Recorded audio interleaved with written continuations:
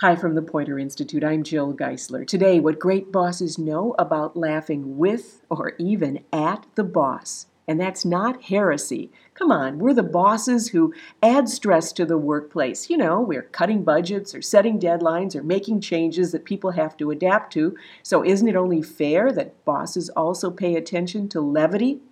And if it doesn't come naturally to you, then you could delegate it. Or you could pay attention to people who are masters at laughing with or even at the boss. One, for example, is someone we know well here at Pointer. His name is Jim Naughton. He's our past president. He's since retired, and to be candid with you, he's undergoing chemotherapy for prostate cancer. That's not a laughing matter, but he found something to keep him smiling even through that. He's written a memoir called 46 Frogs, Tales of a Serial Prankster. He self-published it. It's online. And we write about it on our Pointer website today because the stories in it are so good. You can check it at pointer.org. But let me tell you, because those are the real lessons within it. They're leadership lessons. The 46 Frogs, well, that dates back to Jim's time at the Philadelphia Inquirer. He was the managing editor, and his boss was a legendary editor named Gene Roberts, who was once described as bearing something of a resemblance to a frog.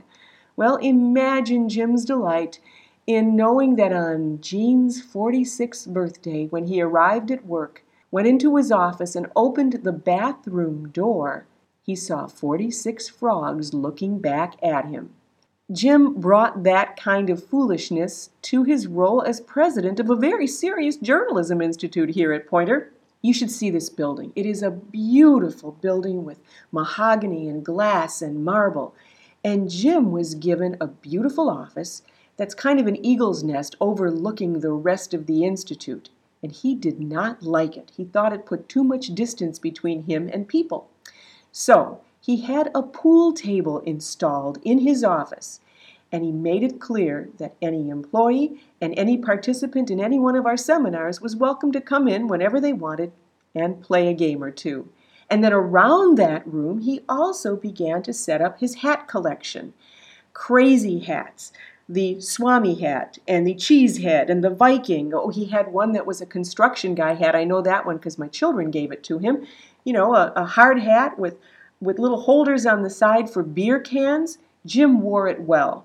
Jim would sort of take the temperature of the day and decide whether this was a day to act like a grown-up and dress like a real president or to show up at some seminar wearing one of his hats.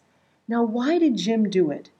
Because even as a person who was passionate about journalism and competitive and a defender of the First Amendment, someone who was highly professional, he also knew that as a leader, one of the most important things we can do is be willing to be foolish, to let people laugh, even to make us the butt of the joke, and to accept it with grace.